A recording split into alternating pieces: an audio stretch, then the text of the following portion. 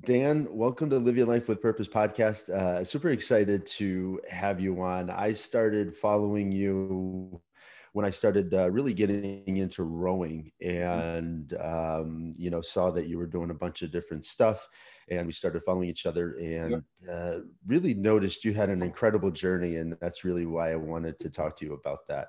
Thanks, man. Um, yeah. And so part of that journey, you've lost what, over 160 pounds? Is that Yeah, right? it's about 160 pounds on Yeah. average. Yeah. I would, It's so any how given did Sunday, as they said, right? yeah, right. Exactly. The fluctuation is fine, but I'm trying to get another 15. I won't deny. I'm trying for another 15. Just, yeah. you know, Now is that to, is that just like you feel good, but there's just a little bit, kind of more that you want to lose. yeah. I think I feel great. I'm only 5'8" too. Gotcha. Yeah, yeah. So have been heavy for a long time and still feel like for my height, I'm not where I want to be, Hmm. from a body fat perspective yet, so trying to get to 175 basically.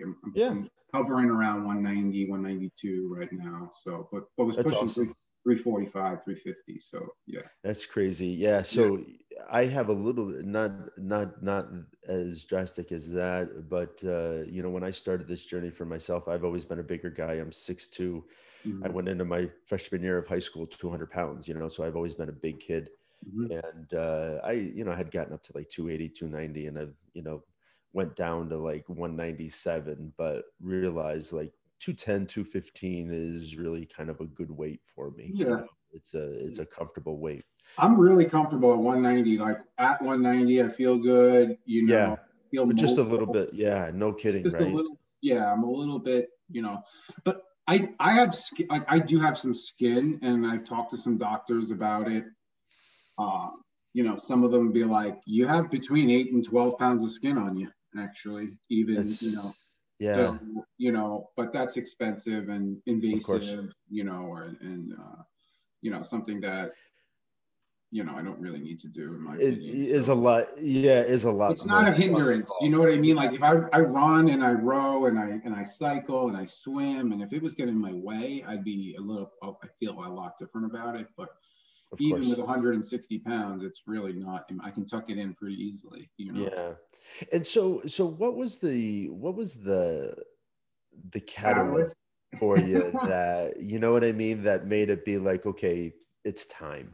It was like well, I will tell you that it was like an apex in a sense, right? But it was a lot of stuff leading up to it. Of So, course. I Yeah. mean, Yeah. I tell the story. I've done this a couple of times, Scott. So I'd be Yeah. happy to, uh, Awesome. kind of give your audience some insight too. So ultimately, picture an 8-year-old boy, right? Hmm. Um, and I can't play with my friends like in my class on my football team in Pee Wee football because we have to weigh in every week, right?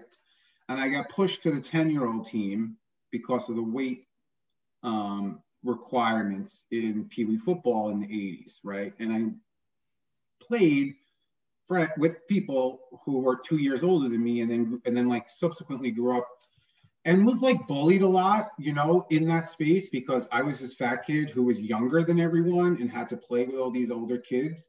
Um, you know, but I pushed through that and Hmm. still, weighed in, had and there were days when like I was up against the 10-year-old weight limit, like pushing 125, let's say at 10 years old, and you have to weigh in for football, otherwise you can't play because you don't want to hurt which anyone. is which is just so unfair because there's just so many differences in that 2 year span at that age. You know what I Yeah, I mean? don't blame Like, anyone for it. I'm sure the parents were like, "Hey, we want him to be included," and so on. And it was more along the lines of that scenario. But yeah. just hearing the stuff growing up, the kids that I went were in school with who were older, who knew me through that program. Like I just became the fat kid in school, and like even validated it with my nickname and tattooed Big Daddy on my chest, because when I was in playing football, Big Daddy Dan Wilkinson was drafted from the Cincinnati Bengals in the 90s, and like I wore the same number, and it just kind of stuck, right? Because my name is Dan too. So, Yeah. you know, I just accepted that. It turned into college, and it just turned into sort of like an identity, just Big Daddy / BD. I used to be called all the, and I still am called BD from my pledge name, like, if you will. Yeah. Yeah.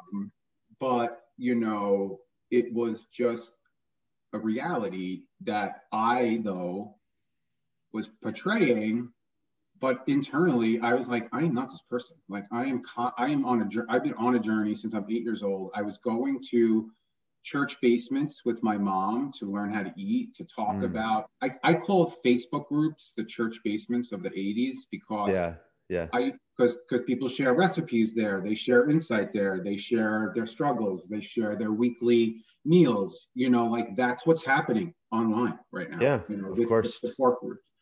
So I was doing that in the late 80s as a kid with my mom. My mom had struggled too, you know, and had tried Think Thin and Weight Watchers and Atkins and Jenny Craig, and, you know, like you just kind of like try everything. And then, you know, what happens, you lose 40 pounds, you feel good, you get one size below, or the bin, the fat, you know, the skinny bin now you could bring out, and you can maybe fit in those clothes from 2 years ago. And then you fall into bad habits, right? And you'd be like, oh, I could do that. Well, and I think that's where a lot of people yo-yo with dieting, because we have a goal in mind, and we put a number on that. And so people want to lose 10 pounds, they want to lose 20 pounds, and they set out this goal and they lose it because they've restricted all of this food that they want. Right.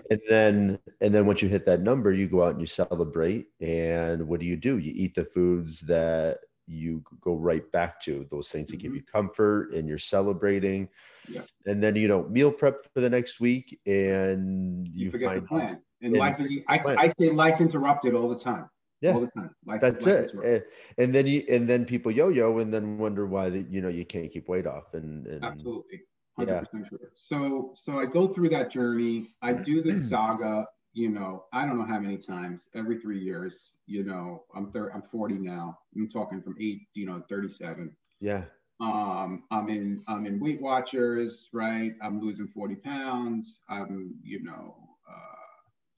My doctor's telling me for 12 years, you're pre-diabetic, I am going to the doctor. My dad passed in 2007 to cancer. He was a 9/11 first responder for Verizon, and actually the dust took his life, actually. But when I think about like his sort of involvement in things, he didn't give a shit about anyone.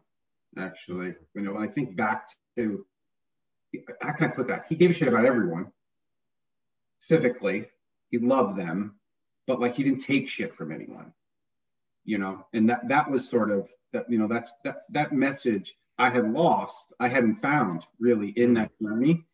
I had always kind of been like my dad was a truck driver, and he was away a lot when I was a kid. So I leaned into that, web of my mom and like her sort of, nurturingness and obviously, that side of things. And I never had an edge or like a hardness to it all. I think because of like part of my dad's, me growing up, like I was disconnected in that sense. Like everybody loved him, but he was away a lot. Yeah. Like he was a guy that like would come to everything all the time when he was home, but then he wouldn't be home for 5 weeks too. Yeah. So it was like that's tough. It was hard. It was all or nothing for a while. And he was married to my mom too. It wasn't like he was divorced or anything like that. Yeah. It was just, that was what he his needed to do to provide and do, right. And so he drove around the country and delivered for all sorts of retailers, and delivered goods, in supply chain. So fast forward, he passes, go have some children. I have 2 children. I'm married 17 years this year. Congratulations. Thank you.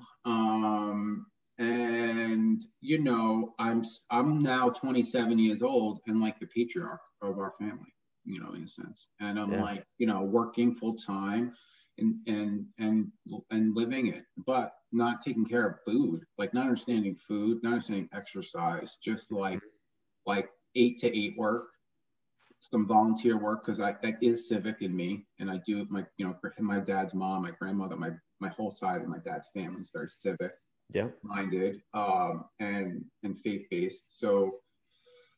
So, you know, I just go into the community. I kind of lean into the community. We have a couple of disasters, if you will, locally here. You have, you know, Hurricane Sandy, you have Hurricane Irene in 2011, you have Hurricane Sandy in 2012.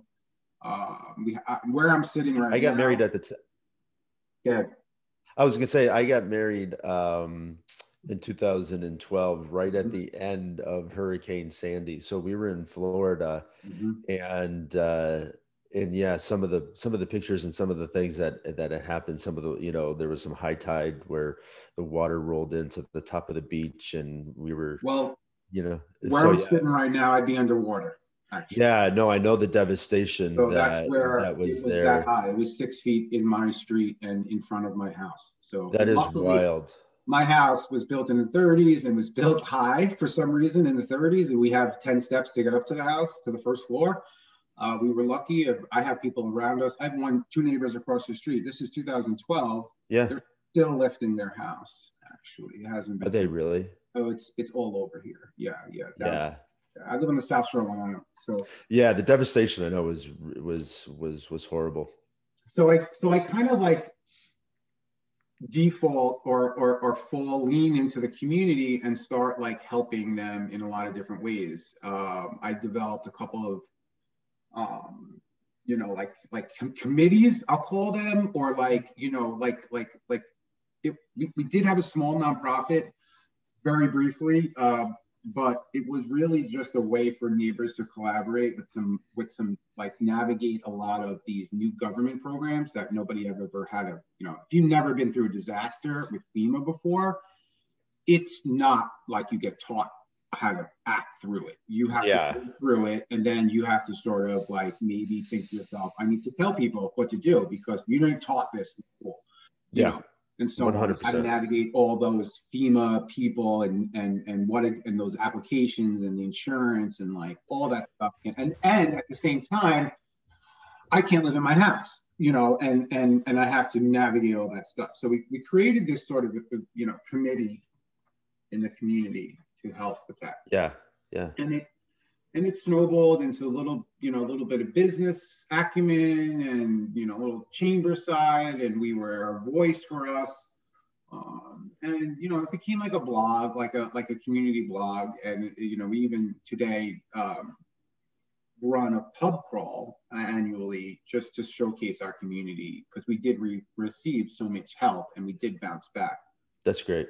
So that was like all, you know, pretty much from like 8 to 20, you know, 37. I went to Marist College. For those listening, I'm a corporate banker. I work for a big global bank, but I've managed relationships and, you know, risk basically. But yeah. So fast forward to 2018, and we're chugging along. It's the end of December 2018. I take the last 2 weeks of the year off, right? And I can't wake up the first Saturday. Like, I can't wake up. I can't physically push myself out of bed out of nowhere. I wake up like, who turned fucking gravity on? And I was sweating and freezing. And I was 350 pounds and I wasn't sure what was going on. And all I had to do was urinate. And I urinated for like 48 hours straight, basically, and drank water and slept. I say often I was in like a living coma almost for 2 days, or a diabetic coma. It turns out my blood sugar was around 600. Holy cow. When you're in 900, you're basically in a diabetic coma straight and potentially vegetated. And, it wasn't until that Monday, that Monday we're to the doctor, my wife and my mother-in-law luckily were here. My kids didn't really know. Yeah. But, went to the doctor, got some tests on Monday. It was like Saturday, Sunday, nobody's open. I'm not going to say anything. I didn't run to the hospital. My mother-in-law works for a doctor's office, so she was able to kind of navigate with the doctor, like on Sunday, like what to do, what to eat, and so on, what was going on. And then immediately started on metformin with the idea that I could be on insulin in the near future if I don't get my act together. And what is metformin? Metformin is like the default type 2 diabetic, like first prescription drug that you get before insulin. And, gotcha. and it was 1,000 milligrams a day, 2 pills a day. And it was a type 2, it's the first, type 2 diabetes. Yep. Solution, I guess. So instead of diet. But so ultimately started that and was like arrogant. I'm like, I've done this before, Scott. I can lose this weight. I'll start eating chicken grilled, and I'll start eating more vegetables, and I'll start drinking skim milk again, and I'll start with egg whites, and like going through that whole like kind of low carb kind of mindset that had lost me 50, 60 pounds at the time, but always keep bouncing back. Yeah. And I started that in early 18. I went through Christmas, didn't tell anyone, kind of bounced back in the next couple of days with the medication. And then, kind of like fumbled my way, I say all the time, through Q1 2018 in that space where like I didn't want to do it. I was still eating bad. I was, like sneaking food at night and, not taking all my medication the right times and like even the right amounts and doses, skipping shit and stuff like that. And at the end of March in 2018, I write a lot as much as I talk, because when I have conversations, we have to document them at the bank. So I have to then input them into, like a CRM software. So I'm typing and my fingertips are going numb as I'm typing. And I am starting to like go like this, like in the office. And my neighbor, we have like we had now, I don't know what we're going to do, but we ever go, it's funny. I saw the progression of like, cubicles. Everyone's in cubicles from like the 80s to this brand new open floor plan. And now nobody can use the open floor plan. Everybody's focused. So 100%. Yeah, it's crazy. From an office perspective, I don't know what's going to happen.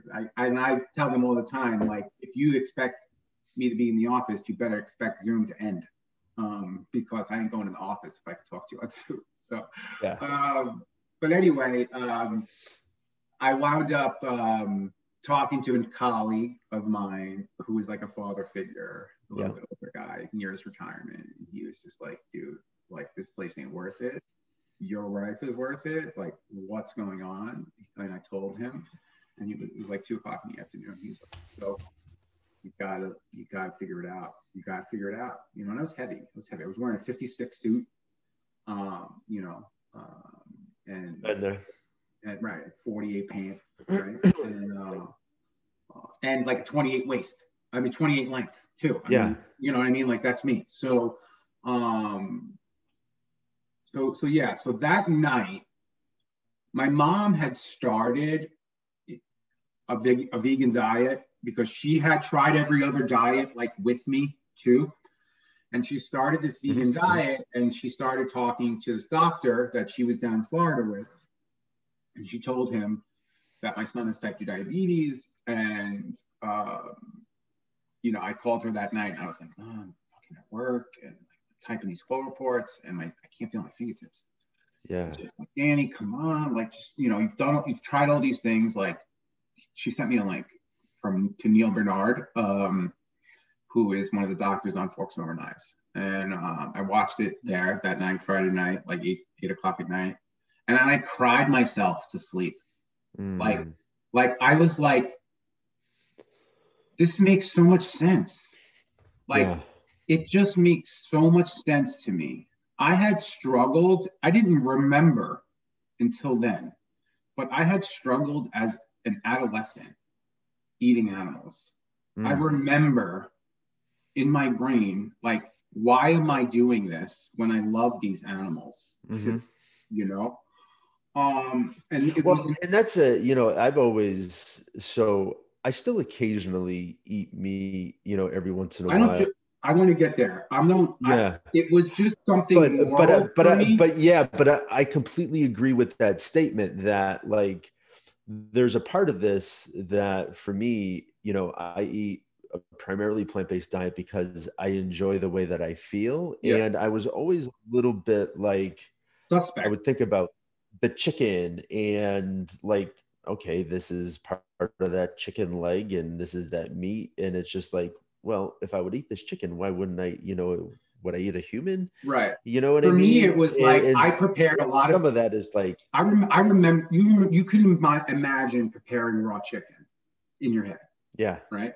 Oh yeah. So pulling out the veins and right. stuff When like I that. I'm hear, like, when I started to hear that a lot of the meat, like progression in Neil Bernard's statement about why we eat meat and how it started as like a scavenger kind of situation, and it wasn't a situation where you were, you know, cooking up some coals and putting a griddle on the coals in the fire pit with the caveman and cooking up some grilled chicken. You were eating a lot of plants, and if you were scavenging, you would literally bite the flesh off of a chicken, or you would eat, you know, a piece of a, you know, a deceased animal that was killed in the wild. I mean, I'm thinking like caveman-ish times. I'm not talking about any time after, you know, industrial revolutions or any civilization, really. You know, like that's sort of back there where I'm going. So when I started to think about that, right, and I started to say to him, and then he mapped over the teeth. Obviously, for me, like, look at the teeth, look at your canines, look at your molars, look at, you know, these teeth are made to chomp plants. You look at other animals that are traditional omnivores and carnivores and what their teeth look like, their structures look like, you know, those are the start of the things. And I was like, you know what? I have eaten all these foods, actually. The only thing everyone tells me to not eat is bread and carbs, right? And I know what the difference is between whole, you know, from complex carbohydrates and refined carbohydrates. And we really should be eliminating, you know, refined carbohydrates, not necessarily whole foods. Refined. Right. So I was like, okay, I eat beans, I eat peanut butter, I eat all this stuff already. I am, you know, what is it why is this hard? Why is this a struggle? And then, you know, I watched some videos. Luckily for me, I grew up in an Italian household, and my mom taught me how to cook, and taught me how to follow recipes, like step by step. So then today I can literally take 10 or 12 or 15 ingredients and follow recipes very easily, you know, and make it look like, you know, sort of decent, I think. So that was helpful because there was so much content, actually, especially on Instagram, about a vegan diet and vegan recipes in this emerging space. So I started around April 1st of 2018, not, you know, just eliminating animals from my diet. I just went heavy on sides, as everyone kind of says, you know, in the beginning, and then obviously eventually found tofu and soy and some other, you know, kind of meat alternatives. But it's not really about meat alternatives for me. It's just the way it's progressing now in the industry. I'm gonna throw something at you that's really cool about this that not too many people know on Instagram. At the same time, in 2018, professionally, I was asked to help develop a food and beverage vertical with the bank. So I work in a middle market space. I work with very large emerging corporations or small corporations that raise a lot of money, like 50 million more. And they're involved in the investment bank and so on, and more acquisitive in nature, looking for new growth opportunities. So we were tasked to, there were four of us who were tasked to sort of create this vertical, because we found in banking that when we when we have verticals, when we have specialists, and we're a little bit more specific, we're a little bit more dangerous, right? And we started with a tech vertical and like an apparel vertical and, you know, oil and gas. And, you know, we kind of said food and beverage is one, and I work for big global banks. So we have local support all over the world, if you will. So these were agriculture heads that we could talk to and leverage, talk about supply chains, you know, talk about what the growth cities are, where the ports are, you know, go talk to those clients, you know, really start to develop a strategy. And I was lucky enough because I like to talk, and I am a communication major that works for a bank, and I help develop relationships. So, and I bring dangerous finance people. I say that all the time, but I'm here to make sure you're comfortable with the bank, right? And we have a good relationship, and then I can plug in all the people that need to support your business. That's really how the mindset works. So anyway. At that time, there was all these, I live in New York City, I live on Long Island, but there in the Northeast, there are a lot of food trade shows, right? That we will jump into. I've been up to Boston to the seafood show a couple of times in the big convention center. Javits Center in New York City has a big thing called Fancy Food. I am vegan silently. I don't know what I'm doing. It's 2018 and it's June of 2018 and we are developing this vertical, and I am now all of a sudden eating everything that's emerging in these trade shows, right? And I start to walk down and I'm a guy and a banker who will just walk up to you and be like, hey, who, you know, like start talking. Like I really thrive with strangers, if you will.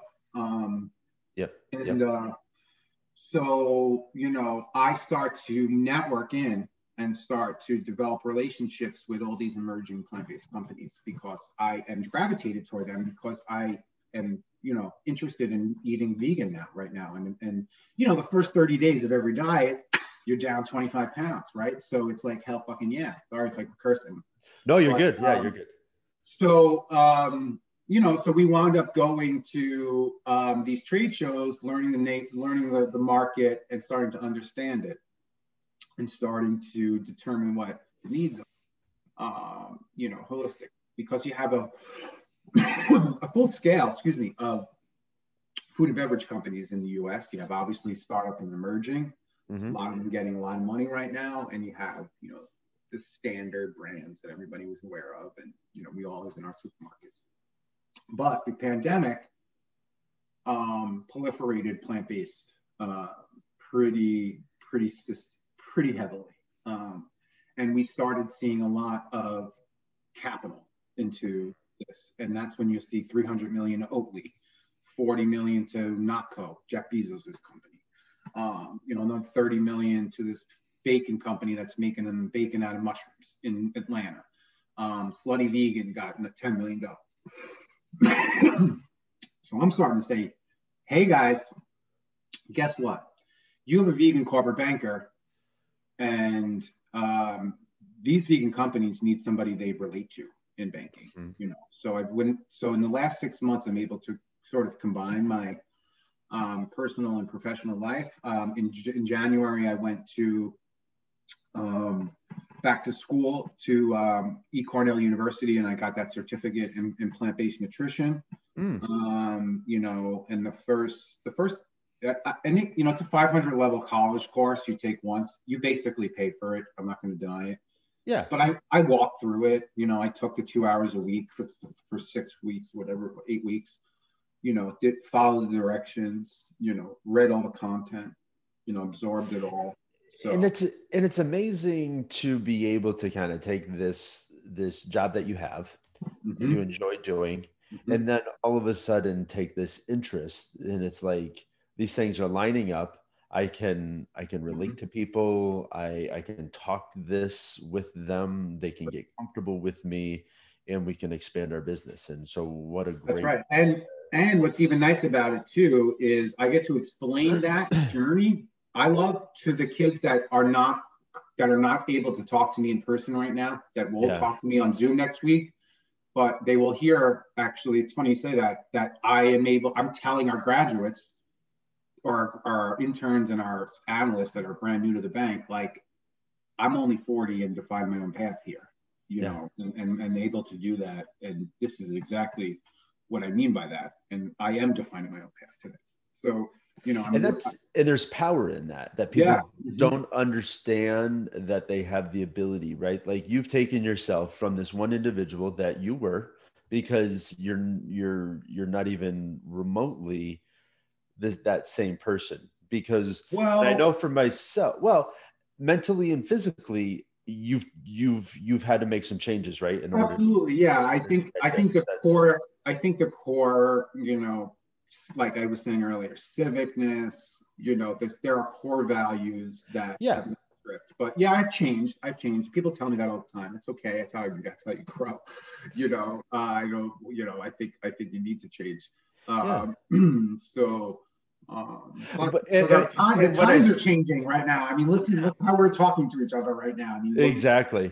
And what I mean by that change is not necessarily that you're this completely different person, but you've been able to develop a mindset, right? That you can move yourself in a direction that you want to, and that you can kind of bring these things into your life that you enjoy, that you want. It took me a while to get there, Scott. I won't deny it. Mapping it over is difficult. 200 pounds was the first goal.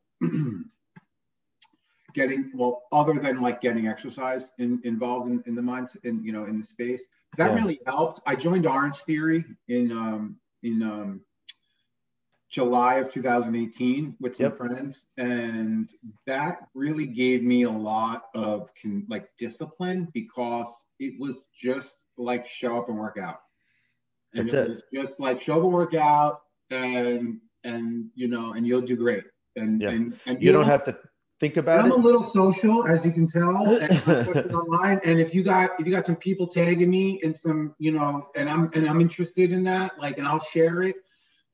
I think, that I fell into that for a year, and every night would share my splat points and, the whole Orange Theory click.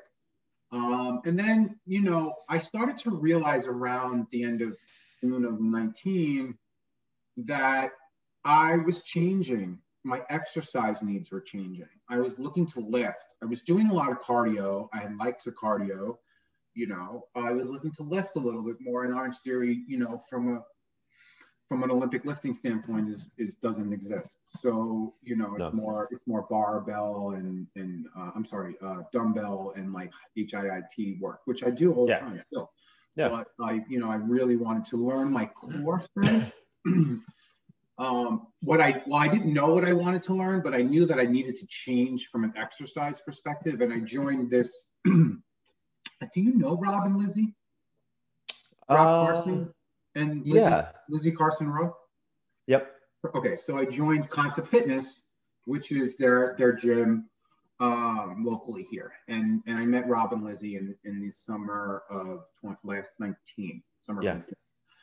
And luckily for me, they were like a step up from Orange Theory. They really are. They're set up the same way. You book your classes, you come out, you sweat, you work out hard. But we're taking it up a notch, and we're going to tell you how to lift, and we're going to have instructional classes on barbells and on Olympic bar bells, and proper form. And Lizzie used to say, I'm not going to put any weight on that bar until you do 1,000 reps, with no weight, I love that, because, you get into that type of atmosphere, and the natural instinct is to, show off a little bit. Like, I can, somebody's doing that. I'm walking in there like, I'm the vegan, bro. Like, look at me, totally, but it was welcoming. It was totally welcoming. They were great. They were starting to, so they were excited. I think that, people were involved and interested in them, and it was great. And they introduced me to the machine, the Concept 2 machine. Yeah. And then the pandemic came, and I was going to them through the pandemic. And then at the end, I mean, Trump was like, "Hey, I'm going to give you $1,100." I'm like, "I'm buying a rower." And okay, so I bought a rower off the stimulus. I Yeah. got one of the last three before they closed at Concept Fitness. So I got it delivered at the end of March of 2018. Yep. I'm sorry, last year, 2020. Mm-hmm. And I just started, and I came off the gym. Rob has, and I also work out with Justin, I know, in Garage Athlete. He had a sale. I jumped Sure. on it. Yeah, I just like the guys and Yep. like the rowing atmosphere. So I train both with them. Although lately I've been hurt. I hurt my foot running. Yeah. But I haven't been working out. I do the X3 a little bit now. I like that a lot, and I do some more like HIIT work. Yep. But ultimately, as I was growing and doing it myself last year over the summer, it really became this like mental solitude. It as much as rowing was helping me physically in that gym for a year with Lizzie and Rob, and they were really showing me, all different types of things that I needed to learn.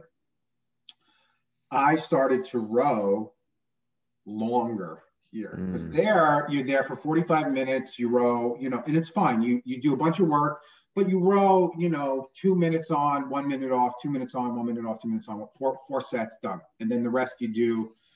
It's a great workout. Yeah. But I found myself, because I work in a bank and I talk all day long and I write. You should see the journals I have. I have I have dozens of journals that are written on and written in, and I write all the time. My mind is racing, even in this conversation, right? So the rowing stopped that all for me, actually, when I started to row long and concentrate on my splits and concentrate on my time. And it became, and for Christmas, my wife got me the Dark Horse Rowing, like trainers program. Oh yeah. I've looked at that. I have it, and I haven't taken the tests yet. And I was thinking about doing it. A couple people have been asking me. I've probably sold about 20 rowers to friends. Oh, absolutely. At this point, like I know at least 7 people who have bought rowers. They're all looking for programming, and I'm like, I ain't here to program you. Go see Rob. Go see Justin. Or Shane. I like Shane. I like the 3 guys. I like them too. So I bought Shane's. Christina bought me Shane's program for Christmas, and I started. And what's funny about that program and the training behind it, I found, is in that programming, the way it was structured, I was able to concentrate on my gaps, right? I was able to identify, oh shit, I can video myself. Actually, I can see exactly what I'm doing wrong. I can watch Shane's video on it instantly, and then apply. And I'm a guy that like applies constructive criticism pretty well, like 100%. Yeah.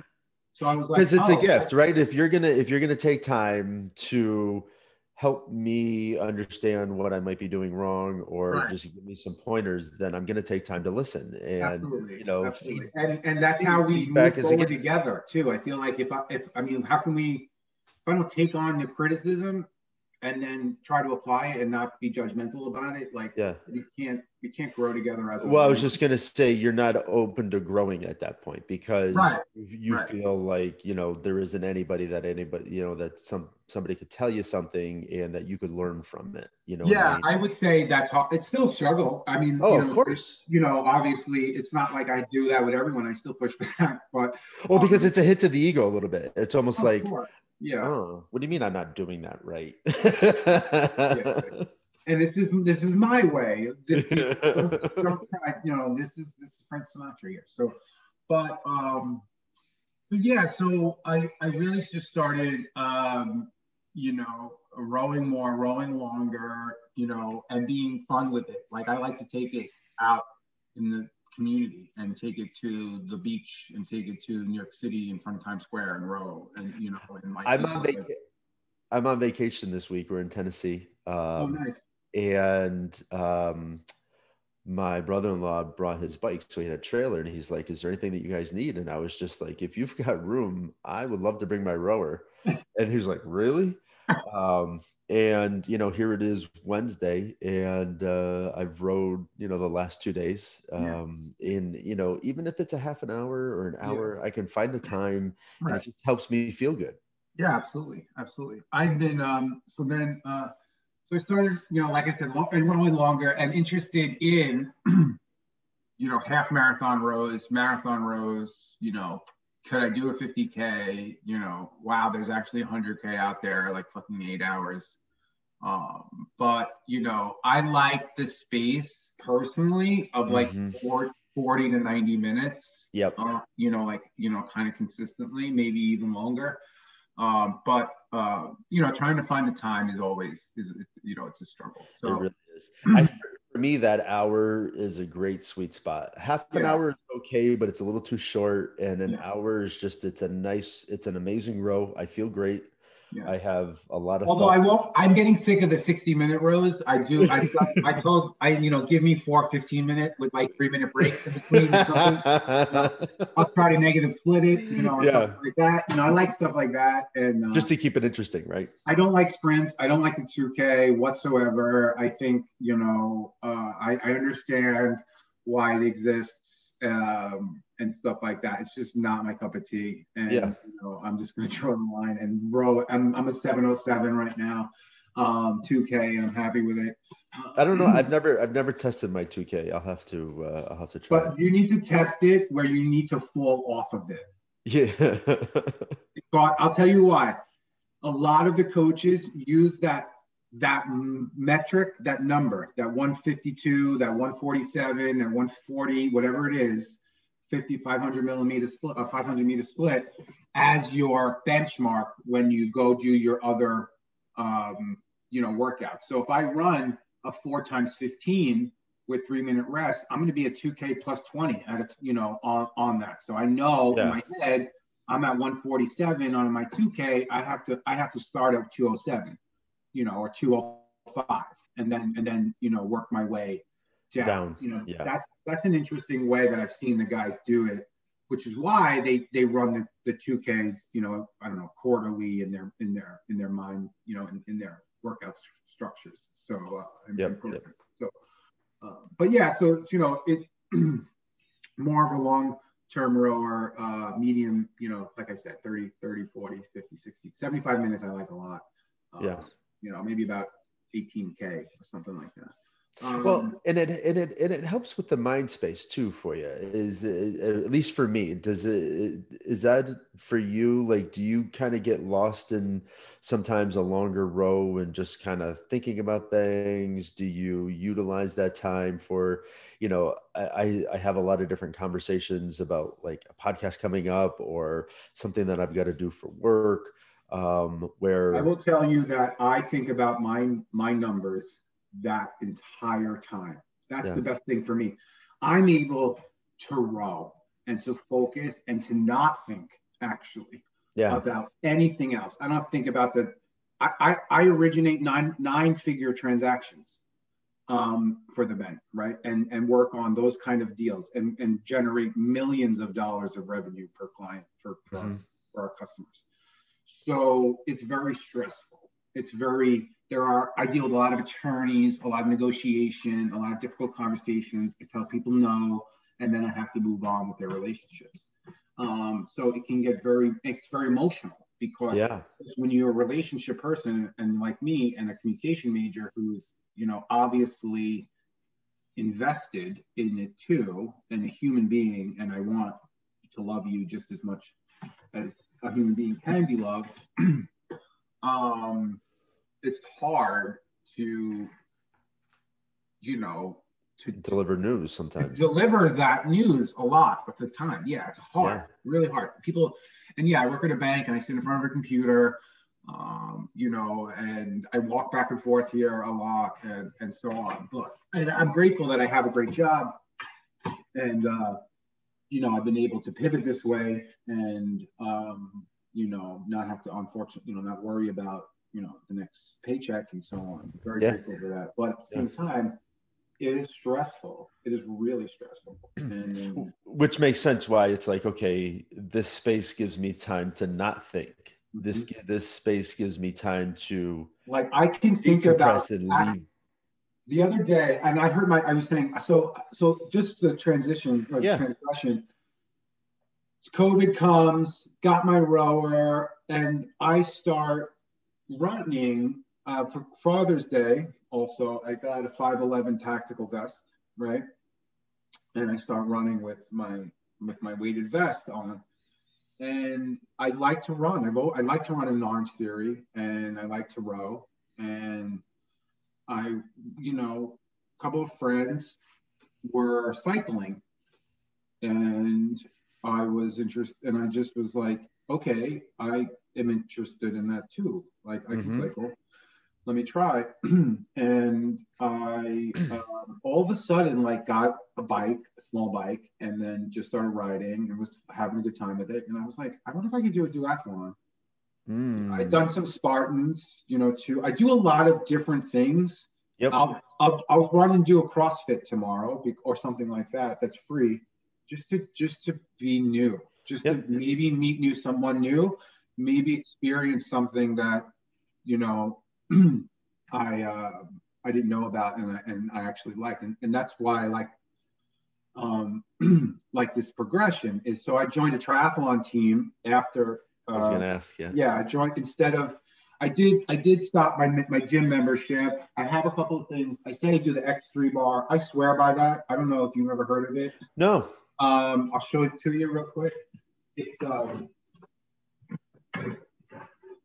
basically bands and okay. Like a whole and it's totally mobile. This is all it is. It comes with like 5 other bands, different resistance. Because I was traveling a lot with the bank sometimes, and I wasn't sure when we would ever go back. And at the time on COVID, you couldn't get weights anywhere. Yeah, no, you couldn't. Or you got them 4 times the price.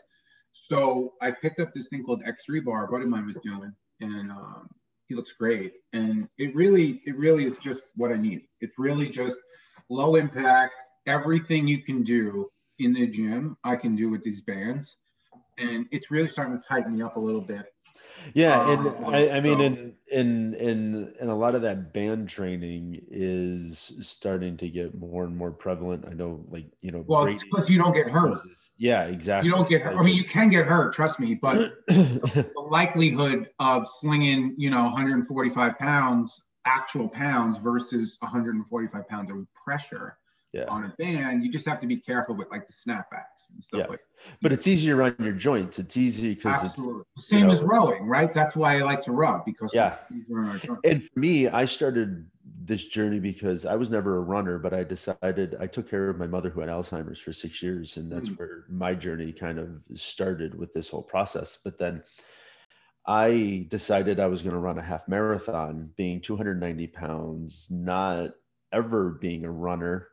And I went out and did it. I have a full hip replacement because of it, but I did a lot of damage. I had arthritic hips I didn't know about. But yeah, I needed a full hip replacement. And so I was just like, okay, well, I loved kind of getting lost in a long run. And now I can't do that anymore, or at least I don't want to do that anymore, because I don't want to potentially have my right one done if I don't have to. So I started looking at alternatives, and biking was one. I got into biking, did a lot of and I still do a lot of long long bikes and bike rides and things like that, which has been fun. Have you ever done the 5-borough bike ride? You know what? It's so funny. Somebody just mentioned that. I haven't actually. I'd love to try it. It's amazing. It's only 40 miles. And they close down all of the roads that you travel. And so you go through all 5 boroughs through Central Park. You go on the Verrazano Bridge. It's just you and, 32,000 of your closest friends. Right? You and 2 hours through New York City, basically. Yeah. But there's like 32,000 people that do this. So you're in this mob of people. It's fantastic. It's a lot of fun, a lot of energy. So I would, I'm going to look into it. Somebody just mentioned it too. Yeah. But I was looking for these low impact things, and then all of a sudden I was doing CrossFit. Swim? I do. Yeah. I like to swim, but I don't really have a place around me that I do a lot of swimming. And since I was introduced to concept with CrossFit, It was just like, let's get a rower. And Yeah. now like, I can't Now, get and you train on your own, like you said, you did 30 minutes, 60 minutes. Is that mostly how you work? Yeah. I mean, I'll do some interval type stuff every once in a while. I was on this journey to really kind of do. I was thinking about doing a marathon a day for a year, um, but I don't have 4 hours a day to do That's that. a I lot. I mean, a decided, half you I could know, maybe do. yeah, yeah. So it really became kind of the timing thing for me. But I just did a 100K a little while ago, and I'm How going to long did that do. take you? It took me about 10 hours Did you in stop? total. I had to get off. I wasn't really prepared. I hadn't been I was foolish. My nutrition was horrible Well, the we're all 3 weeks. foolish when we go into these things. Yeah, and I actually like took 2 weeks off before I did the just from life, Mhm. and so I was like, okay, but in October I'm going to do a 24-hour row. It's all based on Alzheimer's. I do these to Yeah. raise money and stuff I like did. that, but it's also I'm doing mine Christmas Eve. Christmas Eve. I'm gonna do the. I do it in full. That's yeah. basically what I That's want to do. awesome. I Yeah. love it. Yeah, that's great. And it's just yeah, it's just this nice way for me to give back, raise money, but also challenge myself, right? Like to do these Sure. things and push my boundaries, which is Of fun. course. Yeah. I mean, that's what's leading me to this try. In I July. love that. I was going to ask you if you've thought about a try. That's fantastic. So I'll tell you somewhat. I kind of I map things over in my life pretty easily. So I mentioned earlier that my dad was a first responder for Verizon Yeah. for 9/11, and I didn't know. Well, let me rephrase that. He died in 2007. I was 27. Hmm. He was a first responder for Verizon starting on the 13th of September 2001. He delivered telecommunication and coaxial cable equipment to all of the police department and the fire department the first 3 weeks to lay that infrastructure so everybody could start talking again to each other. And Yeah. through all that stuff was all decimated. So Verizon had to come and actually, before they could, while they were cleaning everyone up, basically everything up, they also had to lay these monster cable spools down to develop the initial telecommunication need for the downtown for Ground Zero.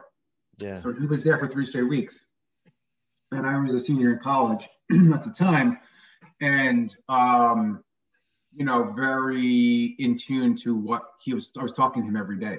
I was saying, we were talking 8 o'clock at night. He's telling me how messed up it was. He's telling, I went to Marist College in Poughkeepsie. Yep. And he'd be like, I think I saw a Marist shirt today. If that came from your donate, we were in a fraternity. A week later, we had donation drives going, up in the school and so on. So Yeah. anyway, fast forward to last year during 2020 COVID, watching our local news, and it's 9/11 time. There's like an anniversary, and there's a guy on there who's like a janitor from like college or maybe not a college or high school or something like that down there. And all the dude did was clean the dust up around the school and like wash the windows. And now he's sick. Right. And like eligible for this victim's compensation. And he's actually a first responder for this school.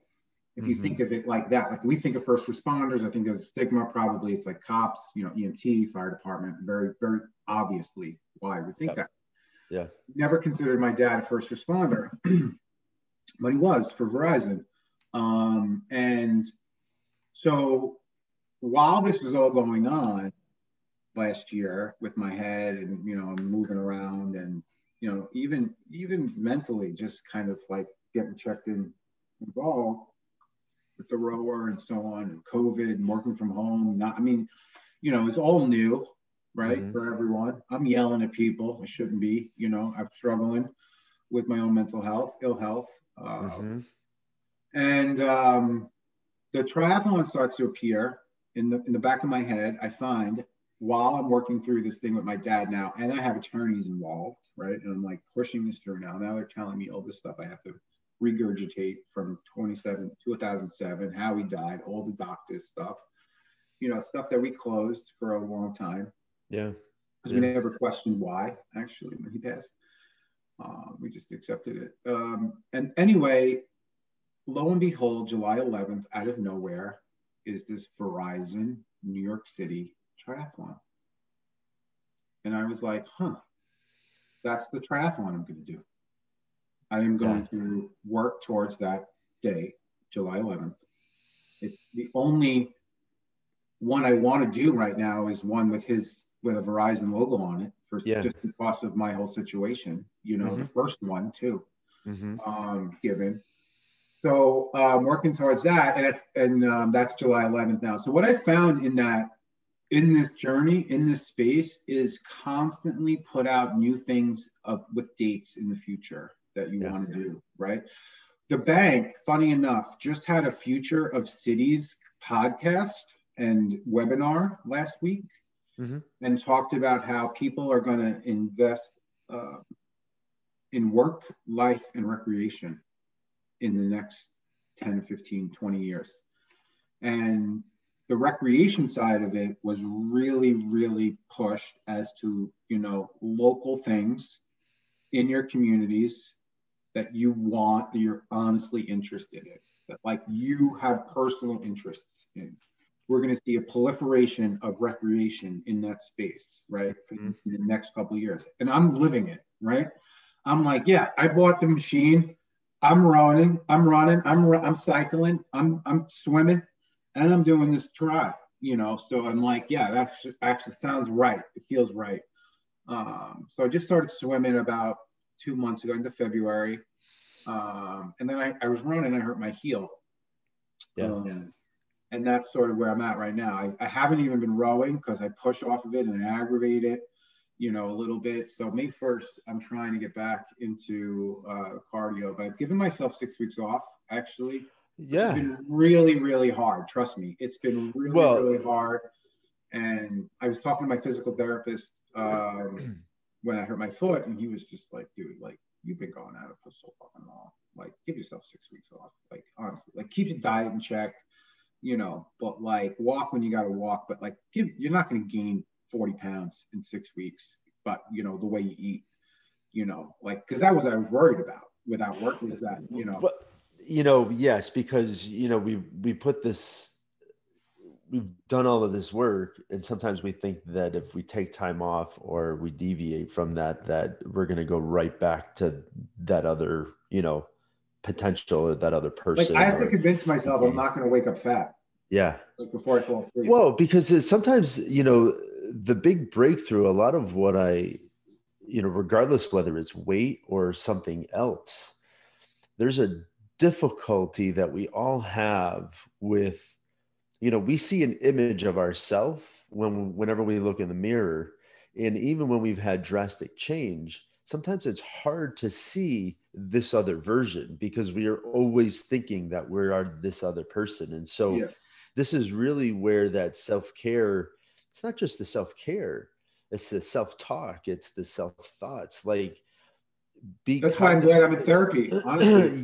Like, think about all of these things because you hear everything that you say to yourself. So treat yourself well. I say that all the time. I talk to myself the most. As much as I open my mouth to everyone, trust me, I open my mouth to myself even more. And I talk to myself internally. So when I say mental ill health, it sounds like you understand that's what that means, because I often have to explain what mental ill health is. One of the things that I have in my journal, that I coach out of, is one of the things that I put in there that helped me was 3 things on a weekly basis that I write down that I'm proud of. It could be something that I did, could be something that somebody said, could be something that happened. But I do this because I'm a very sensitive individual. I have a lot of empathy, and I take on a lot of emotion from a lot of different people. And because of that, I have high highs, I have low lows. And whenever I'm not feeling good about myself, I want to throw the kitchen sink in there and feel completely horrible. And I used to sit in that space for a day, 2 days, a week. Right. And when I started this journey for myself, I realized that I didn't want to sit in that space. I didn't want to feel like that. And so how could I eliminate that? How could I alleviate Absolutely. that for myself? And the best way to do that is to remind myself on a regular basis all of the good things, all of the things that I'm proud of, all of the things that mean. And so giving yourself that opportunity You have to, helps you come it's out of it. awareness, right? It's like awareness. Yeah, it really is. And when you're aware and you can, push away, uh, what is it? Like that need to be liked, like that Yeah. need to be validated, and like From just somebody else's validation. that's There's right. Like something wrong. in what is it? In ingenuity, would stay there, be grateful. I mean, then, it's easier to navigate versus, Yeah. and you get mentally, just destroyed when you stay and looking for that validation. So Yeah. you know, And so, Dan, I think that, I mean, we could obviously talk like this for a long time. I feel, yeah, totally. having really, like, we've known each other on Instagram for a little while. We're just Right. talking for the first time. And I feel Like like with I two could talk to you P's. for another couple of hours. So I don't want to take up Absolutely. too much of your time, but I really want to, I Yeah. just, I want to round this up because I think that we could have another conversation, in the future. Sure. But I really want, what's the one thing, as you would want folks to kind of come away with this journey that you've had, which has been really significant? What's the lasting message that you want people to It's really understand? cliche, Scott. It's probably really cliche, and it's simple. It's like you're gonna fail. Actually, accepting Yes. that accepting that first actually is the best way to get to where you want to go, because nobody is like my way is not going to be your way. It's not going to be Helen's way who's listening. It's my way. But at the same time, I failed my way through it. And I think everyone can adapt and identify that, what those failures were, those are building blocks. I say a lot that failure is a stepping stone to success. It's not the opposite. Yes. So, so I think, like, if you're in the space right now where you were 40 pounds and like you lost 40 pounds 3 times, like it's just going to make you better if you keep doing it. Like it's just going to, those failures, going back is just going to make you remember them. It's going to Well, make it's building the resistance, right? right. Like it's Resilient. I was going to say resilient. resilience. That's actually what I meant to say, was Yeah. that resilience of all of this stuff. But I would imagine in the back of your mind, regardless of all of these things, your why, right? Like, Yes. and that knowing That's your huge. why, having that, reminding yourself of that allows you to say, okay, this didn't work. I'm not giving up. What am I going to try next? Couple of things on that. Redefine your why if you have to. That's, you can start with a why, and then if it doesn't work for you, you can change your why, actually. Mm-hmm. Right.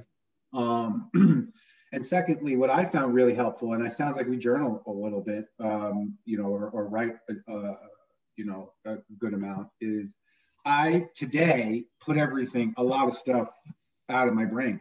If I have stuff in my brain, I just write it down, like what it is. And then I feel better about whatever it was versus it pushing around back and forth, playing hockey, if you will. Yeah, that's huge, because that takes up a lot of time and energy to keep things in your head. Yeah. And what I found was, we're all busy, but you can slow your world down by planning it out. You can, take the thoughts that, raise the hair on the back of your Do you neck. stack rank too? What's that? Do you stack rank too? No, I So don't. in that same space, I was sort of. Yeah, I was like working on all these different projects. I had 40 different things going on. I wanted to start a vegan. Everyone wants me to start a vegan food company, and I was thinking about it.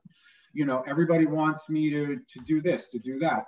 People are interested, and I'm interested in doing them too. It's not just people, right?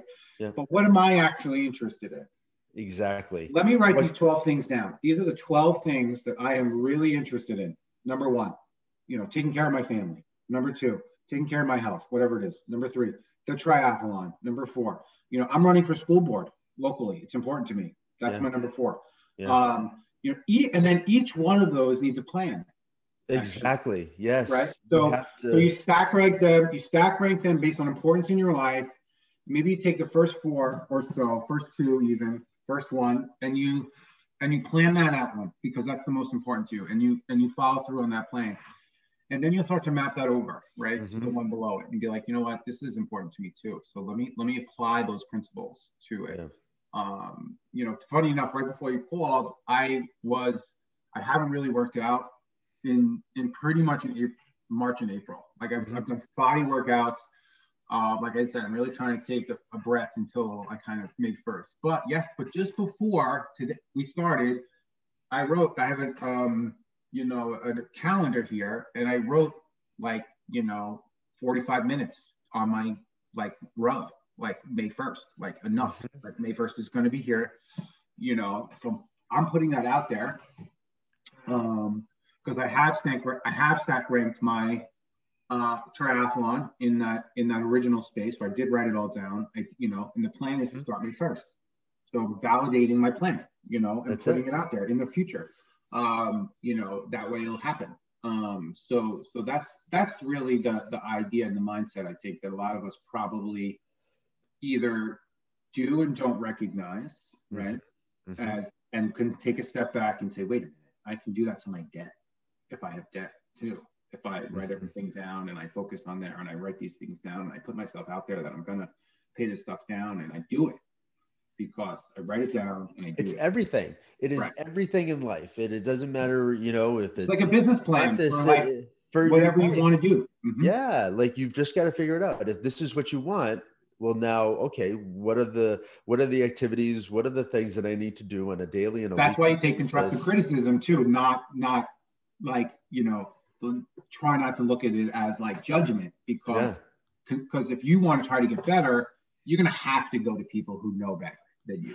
Well, you can't do this alone. This is your journey. This is your rock that you need to push up this hill, but you can't do it alone. No one can do any of this alone. And you're not alone too. And you're not alone. Exactly. We all need help. We all need encouragement. We all need support. Right. And the more that we give that, then the more that we get that. And amen. A woman. Yeah. It's fantastic. So Scott, it's really nice meeting you, man. Really you too, Dan. This has been a great conversation. I look forward to future conversations with you, because I think, happy to maybe we'll have talk it up and invite someone the next time. Maybe that it'd be fun. Maybe give us some insight or different perspective too. Absolutely. Dan, listen, I appreciate all of your time. Thanks very much. Let me know when it's ready, and I'll share it for us. Yeah, absolutely. So